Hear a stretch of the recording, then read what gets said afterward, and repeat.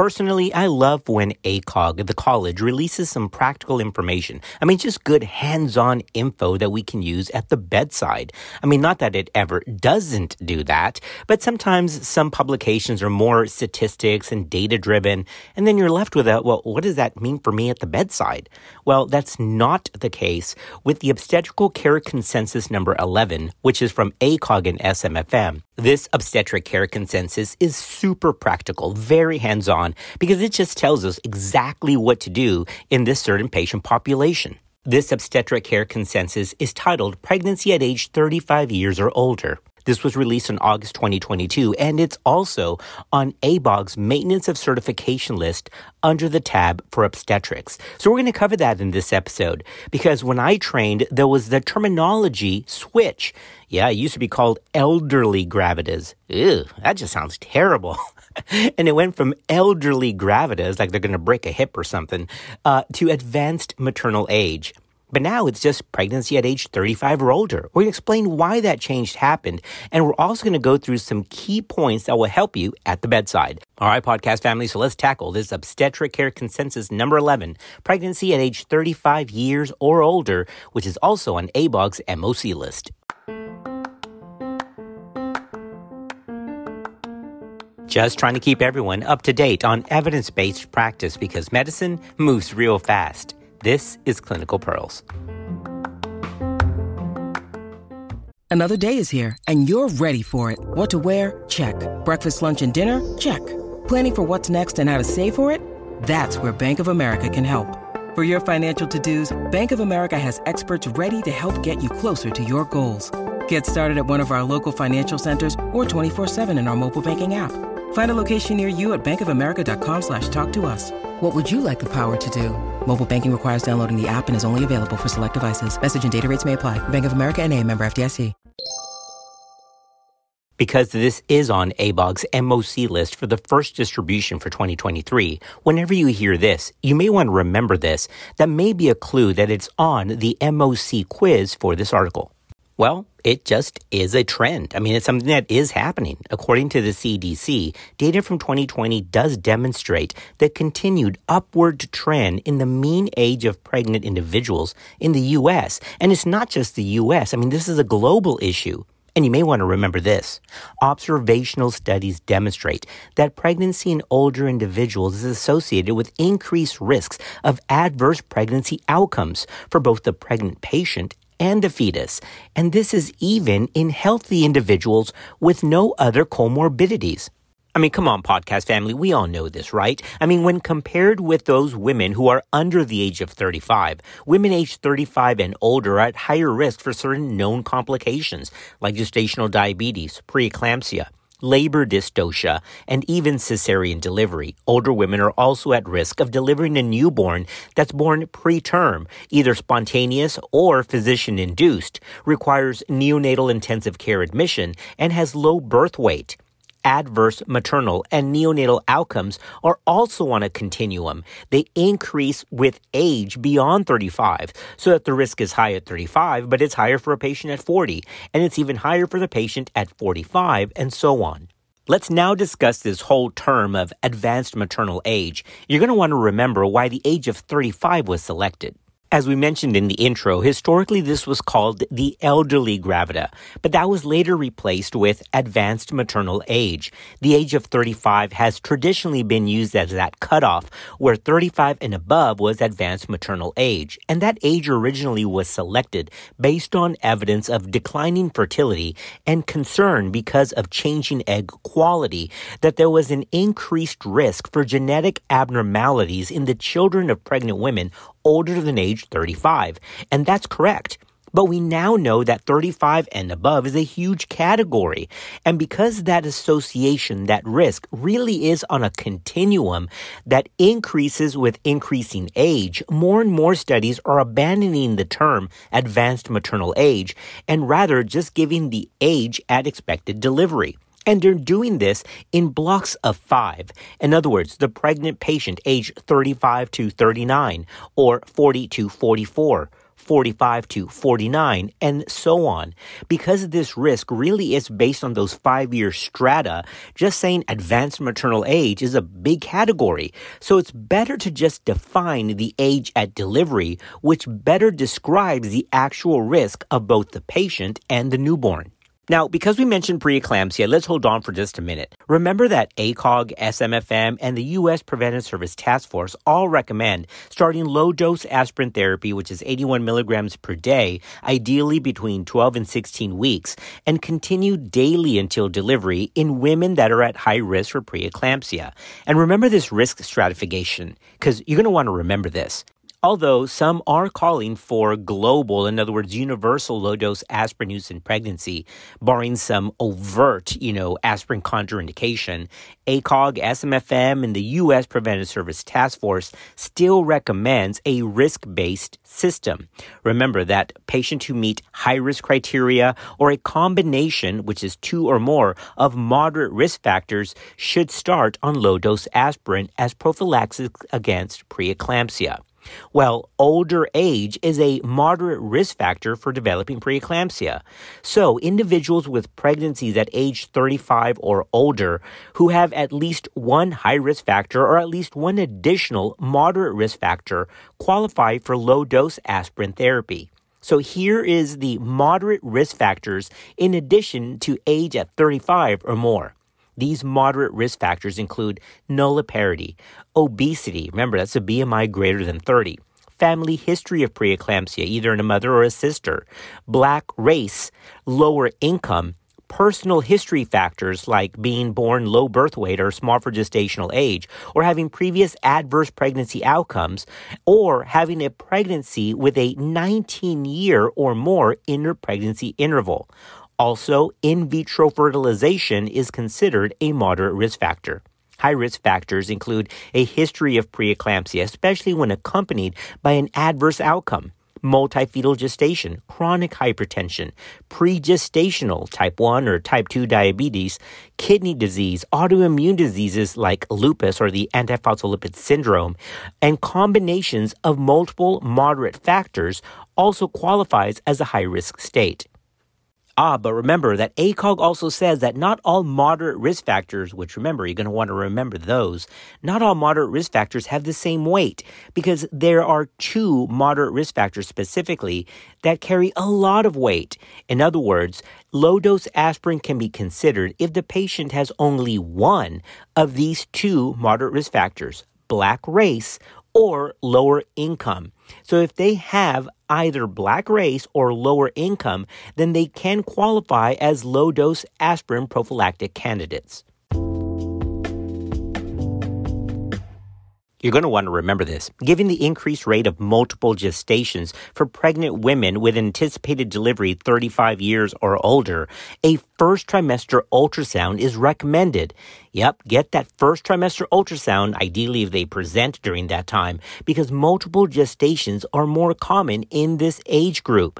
They have a spontaneous rate of twinning, and some of that increased risk for multiple gestation may come from the fact that some of those patients have ovulation induction and assisted reproductive technologies.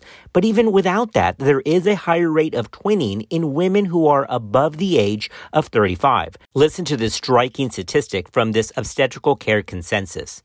Women who are older than 40 years have a rate of twinning that is triple that of women who are younger than the age of 20. Triple. And because the optimal time for determination of the number of fetuses is in the first trimester, and it's also easier to determine chorionicity, then get that ultrasound in the first trimester or, if possible, the early second trimester.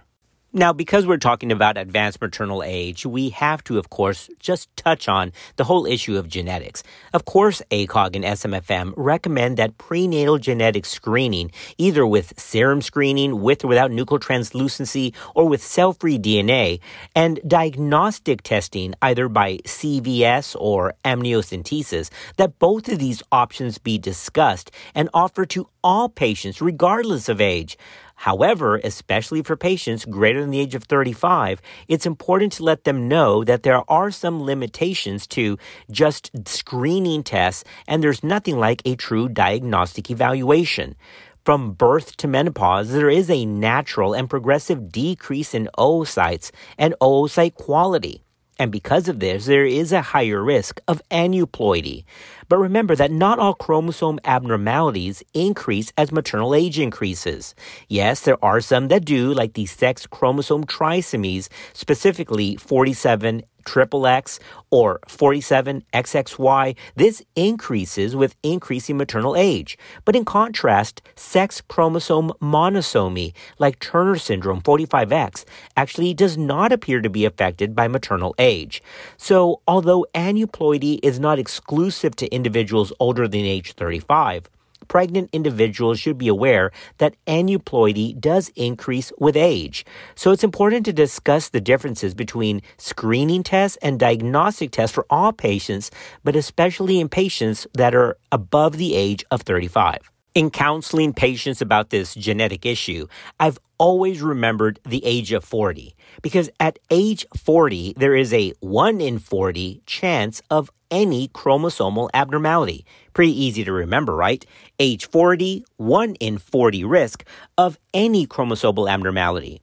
For trisomy 21, however, specifically for Down syndrome, you're going to want to remember that at age 40, the risk of trisomy 21 is 1 in 86. You're like, well, is that high? Yeah, it's really high because at age 20, the risk for Down syndrome is 1 in 1250. That's 1 in 1,250. So you all see that difference there? I mean, it's a huge difference. From age 20, Down syndrome happens in 1 in 1,250. And at age 40, it's 1 in 86. That's a vast difference. All right, let's continue in our increased risks of complications. Boy, I know it sounds depressing, but we just have to discuss this, especially in our patients that are 35 or above at time of delivery.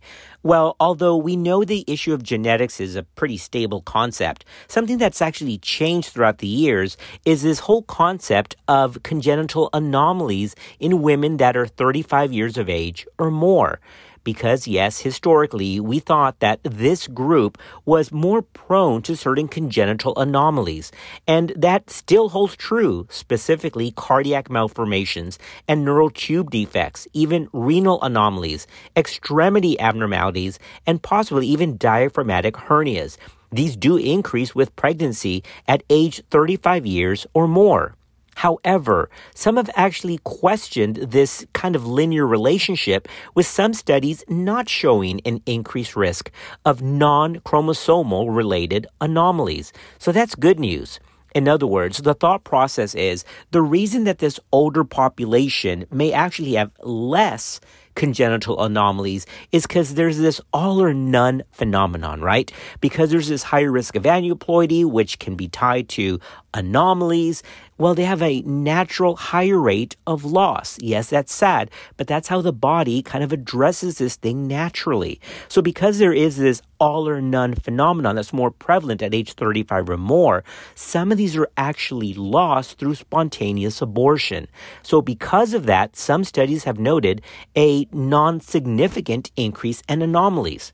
However, nonetheless, because it is well rooted in historical practice, and there is those studies that have showed, especially observational studies, a higher risk of certain congenital abnormalities, ACOG, SMFM, and even AIUM, the American Institute of Ultrasound and Medicine, does recommend detailed fetal anatomical surveys for women at 35 years of age or more.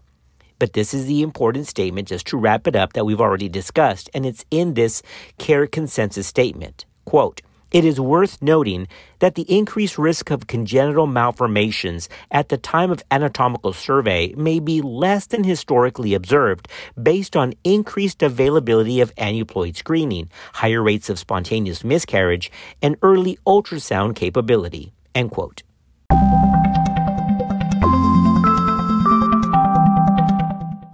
All right, podcast family, here's a question for you. Are women who are at age 35 or more at greater risk of having a large for gestational age newborn or a small for gestational age newborn? Which one is it? Well, the answer is yes. They are actually both. Is that crazy or what? So the answer is yes. Both large for gestational age and small for gestational age infants can occur at higher frequencies as maternal age increases. And even though this increased rate of both SGA or LGA happens at age 35 and above, it's much more pronounced at the age of 40. That's why in ACOG's Obstetric Care Consensus, it states, quote, due to increased risk for both large for gestational age and small for gestational age newborns, we suggest an ultrasound for growth assessment in the third trimester for pregnant individuals with anticipated delivery at age 40 years or higher. So it's not age 35, it's do at least one ultrasound in the third trimester for women age 40 or more if that's their only issue. Obviously, if they have diabetes or chronic hypertension, you're going to want to do rate of growth for that. But if they're otherwise healthy and it's just a age of 40 or more, then yes, ACOG does recommend a third trimester ultrasound to look for altered fetal growth. But here's the catch, and you're going to want to remember this. Even though ACOG and SMFM recommend that third trimester ultrasound to track growth in women 40 years or older, quote, there's no data to guide recommendations regarding timing or the actual frequency of these ultrasound assessments. In other words, while ACOG says, yes, get that third trimester ultrasound, when to get it and how often to get it, in other words, if it's repeated or not, is not really clear. So here's what we do in our practice. We get that third trimester ultrasound at 28 weeks at the entry of the third trimester. Remember, if age is the only factor, nothing else is going on. And then we get another one anywhere between 35 and 36 weeks just to kind of track growth. And that's it. Remember, this is if age is the only factor that we're looking at as her high-risk state, and that age is 40 or above. Ugh, the topic of stillbirth, just devastating. I mean, so heartbreaking. I know you've had it in labor and delivery, and if you haven't, then I'm glad, but you may not have practiced that long. I mean, it's just heartbreaking, and they're out there. And unfortunately, there is an increased risk associated with advanced maternal age for stillbirth. Notably, this association between stillbirth and age of the pregnant woman persists at age 35 years and older, even when controlling for other confounding factors like hypertension and diabetes. In other words, age at 35 or above is an independent risk factor for stillbirth. Even though that risk does begin at 35, it's greatest for women age 40 years and older. So according to the college, available data support offering antenatal fetal surveillance for pregnant women with anticipated delivery at age 40 years and older, given this increased risk of stillbirth. However, the college states, quote, for individuals aged 35 to 39 years, there's insufficient evidence to recommend routine antepartum fetal surveillance in the absence of other risk factors for stillbirth, and whether to offer surveillance to these individuals should be individualized, end quote. And as for when to begin doing this surveillance, ACOG says that it's reasonable to begin antepartum fetal surveillance around 32 or 36 weeks of pregnancy because the risk also increases with increasing gestational age. And in talking about stillbirths, I mean, shouldn't we just get out when the going is good? I mean, try to just end the pregnancy at 39 weeks rather than going post-term. I mean, is that a thing? Well, it is kind of a thing. ACOG does recommend proceeding with delivery in well-dated pregnancies at 39 weeks and 0 days, up to 39 weeks and 6 days, in individuals 40 years of age and older because of this increasing rate of neonatal morbidity and stillbirth beyond this gestational age. But of course, nobody should be forced to do something that they don't want. So if a patient doesn't want to have an induction, that's part of shared decision making. And remember, we talked about this in women age 40 years and older, where ACOG says, yeah, definitely recommend delivery at 39 weeks if they have well-dated pregnancies. However, for women 35 to 39, the evidence for elevated stillbirth risk in those individuals is actually not sufficient enough to support a clear recommendation regarding timing of delivery beyond routine practice. Nevertheless, induction of labor after 39 weeks does have benefits. Remember the ARRIVE trial that had decreased cesarean delivery rates and decreased incidence of hypertensive disorders of pregnancy. All to say, in well-dated pregnancies, it's better to get out when things are good, so especially in the population that's age 40 or more, 39-week delivery sounds very reasonable. All right, podcast families, we get ready to wrap this up. Remember this last fact for the MOC. As demonstrated in numerous observational studies, age-related risks do increase with increasing age. But some of these findings of increased risks associated with pregnancies in women age 35 years or older are largely driven by pregnancies at older ages, like age 40 years or higher. And so that's why this advanced maternal age is too big of a category, because some of those risks don't just begin at 35, but are highly pronounced at 40 years or more. So hopefully and ideally, future studies won't just group all women above the age of 35 together into one box called advanced maternal age, but will hopefully better risk stratify by age, those between the ages of 35 and 39, those between 40 and 44, 45 and 49, and so on. But that's for future researchers and future publications.